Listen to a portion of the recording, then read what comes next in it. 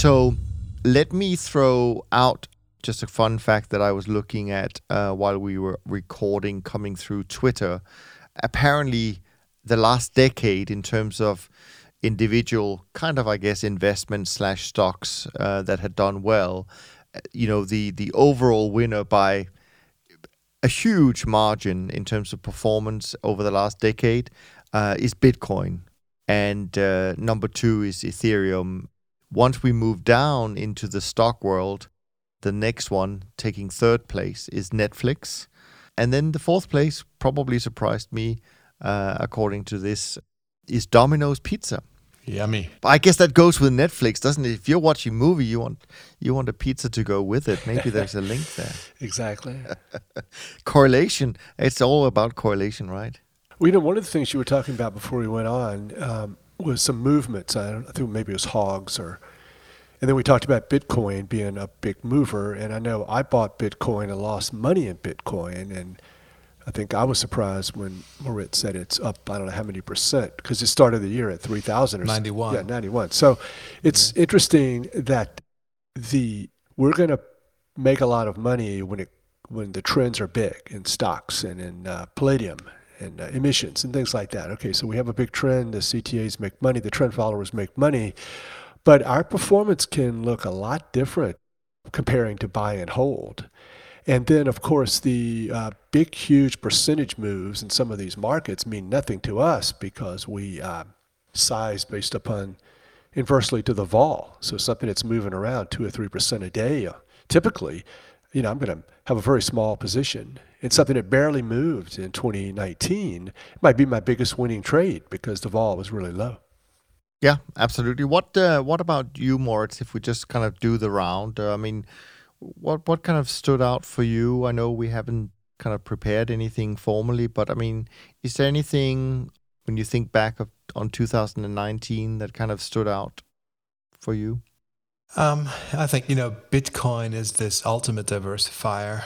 I really came to like it in a portfolio context, just, to mention it again real quickly. But I've also observed in 2019 that there's increased volume in the futures markets on the CME. So there's more trading activity. Maybe some people are embracing it as a real diversifier in their trading strategies, which I think it is. Of course, it is extremely violent. I remember us being in New York City, and within, 24 hours or something like this, the market moved down 30%, up 30% or something like that. So it's very difficult to, stay in your positions. And you may get, tossed around. But that being said, the diversification of that instrument is great. And I don't think there's any reason to not trade it in a systematic trend following portfolio. We've mentioned the bonds already. The bonds have been great this year. They are, by the way, the largest P&L contributor to my portfolio this year again. It's the gift that keeps on giving. I know the last couple of months have been a bit more difficult with the bonds, but the first half of the year and then the early summer, oh my goodness, there's been a lot of money in those markets. And when you look, when I step back from the computer and you look at all the markets, you may say, well, probably you've made most of the money in equities, but no, equities is number 2, bonds is number 1. Of course, this has to do with sizing. Our position sizes are larger in the bonds, and the trend at the beginning of the year has just been a lot stronger. Now the equity trend is stronger, but bonds again, that's what I look back on. What about when you look at I don't know if you have this data available now, but when you look at individual markets, forget about sectors, individual markets, what were the big outliers performance-wise, positive, negative for you specifically? The long-dated bonds, I made a lot of money from those. So it's the 30-year German, the 30-year US. Those have been really good for me. Okay. I made money on silver and gold actually quite significantly. And on the downside, let's see, what do I remember there? I, for one, didn't have a good year in the energies. The energy markets have been really difficult for me to trade, with a lot of chopping around. Didn't identify really any clear trends in most of those markets. and so they haven't been that great. Heating oil, for instance. Yeah, interesting. What about you, Jerry? What stood out? Well, definitely staying away from energies is a help. I think whenever you have these massive, crazy moves like we saw at the end of last year, it's just to me a signal of, okay, we have 6 months to a year of nothing. So once we ring out that crazy volatility and price movement, and we'll just settle in here. And the vol is sort of low, and energies are rallying now quietly. People have been chopped up, and they've been kind of beaten up by those markets. So now is the time to kind of get interested. I think in general, energy is just something that people can't stay away from. The fundamental crowd wants to get long at the lows, and it's a big component of the economies. And so I think, but it's been fun trading some of the individual equities. Had a huge move in Target one day, and then huge loss in Dollar Tree one day. Short Tesla once this year, and then a few weeks later, long Tesla. So no opinion, just following the trends, buying the breakouts. And it's just kind of funny in the context of how we look at the markets, then especially as it relates to equities, there's lots of stuff written about why and when and where and what's going to occur. And we just sit back and kind of chuckle a little, and that, when it goes lower and hits my exit, I'll get out. But the rest of the world is like, what?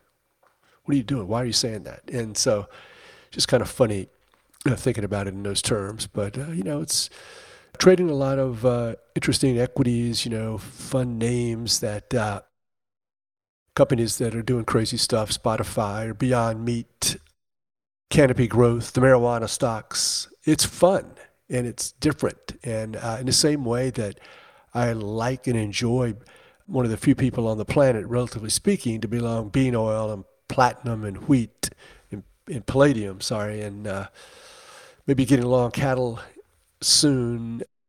It's fun trading some of these different stocks as well. The world is your oyster. You can pick whichever ones you want. We're compelled to trade the currencies or the commodities. We all trade the same ones, blah, blah, blah. But get out there and use some of your creativity and choose the 20 or 30 stocks that you're going to trade and try to find as much diversification as you possibly can. It's so much fun. Absolutely.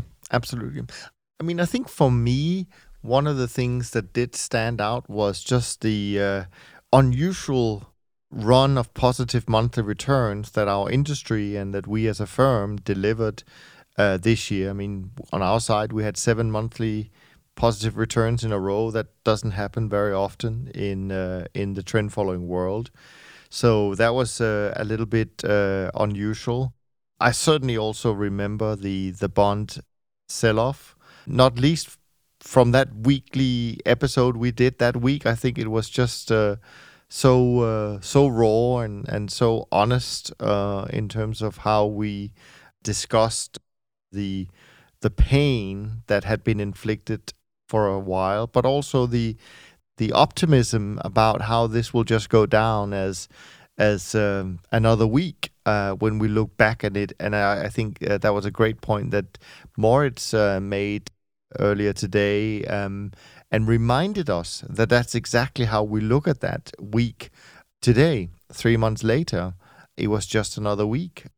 So I think that's a great lesson to be reminded of once in a while. I also think about some of the crazy moves we've seen in the markets, like the lean hogs in March and April. I think one of the months where it was up 75%. I mean, we were on the wrong side of that trade.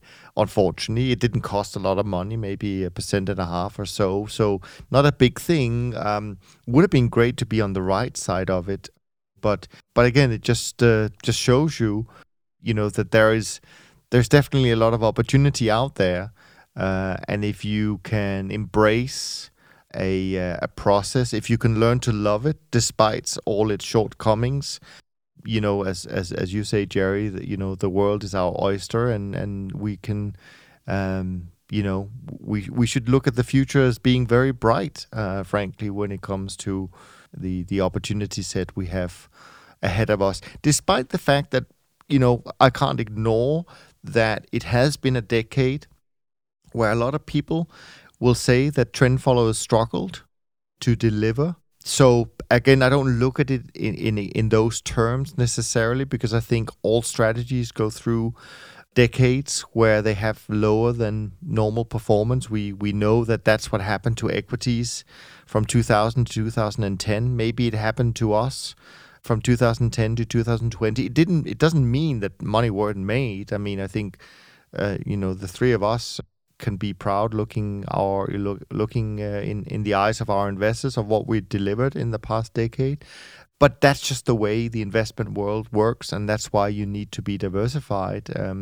So those are the things that I think back on in terms of specific markets that stood out for us. I mean, the 10-year German Bund was the market that at the moment, with a couple of days left of the year, is still slightly ahead. But and of course, fixed income in general did fine, did really well.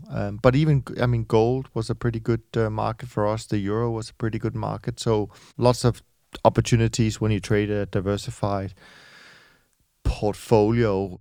At the time when we talked about, I'm so excited to add Bitcoin, and as the world changes and as things go crazy and we see things that have never happened again, we're going to get a few Bitcoins, but we're going to get a lot of stuff in stocks. It's going to be a lot of stuff that you can only manifest it if you trade single names. So it's very important for CTAs to stay on that and to always be offering more and the latest and the greatest and the new fundamental that we can ride as far as trends go.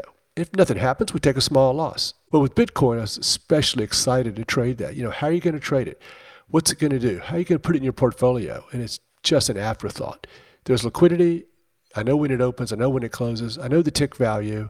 I'm going to trade it, just like I trade everything else. And then at the time, I remember tweeting something along the lines of, what a perfect market, because no one understands it really. No one knows what it's going to do. And so you're not even tempted to use anything other than trend. And so, unlike some of the first times I've traded markets over the years, the Italian bonds or natural gas, there were instant huge profits for me. The very first time I traded those markets, Bitcoin, it was a loss, but I loved it still. And still, one of these days, it's going to be the calling card for some year where, how did you make money? Just like in 19, it was the bonds. And one of these years, it might be crypto. Who knows? Absolutely.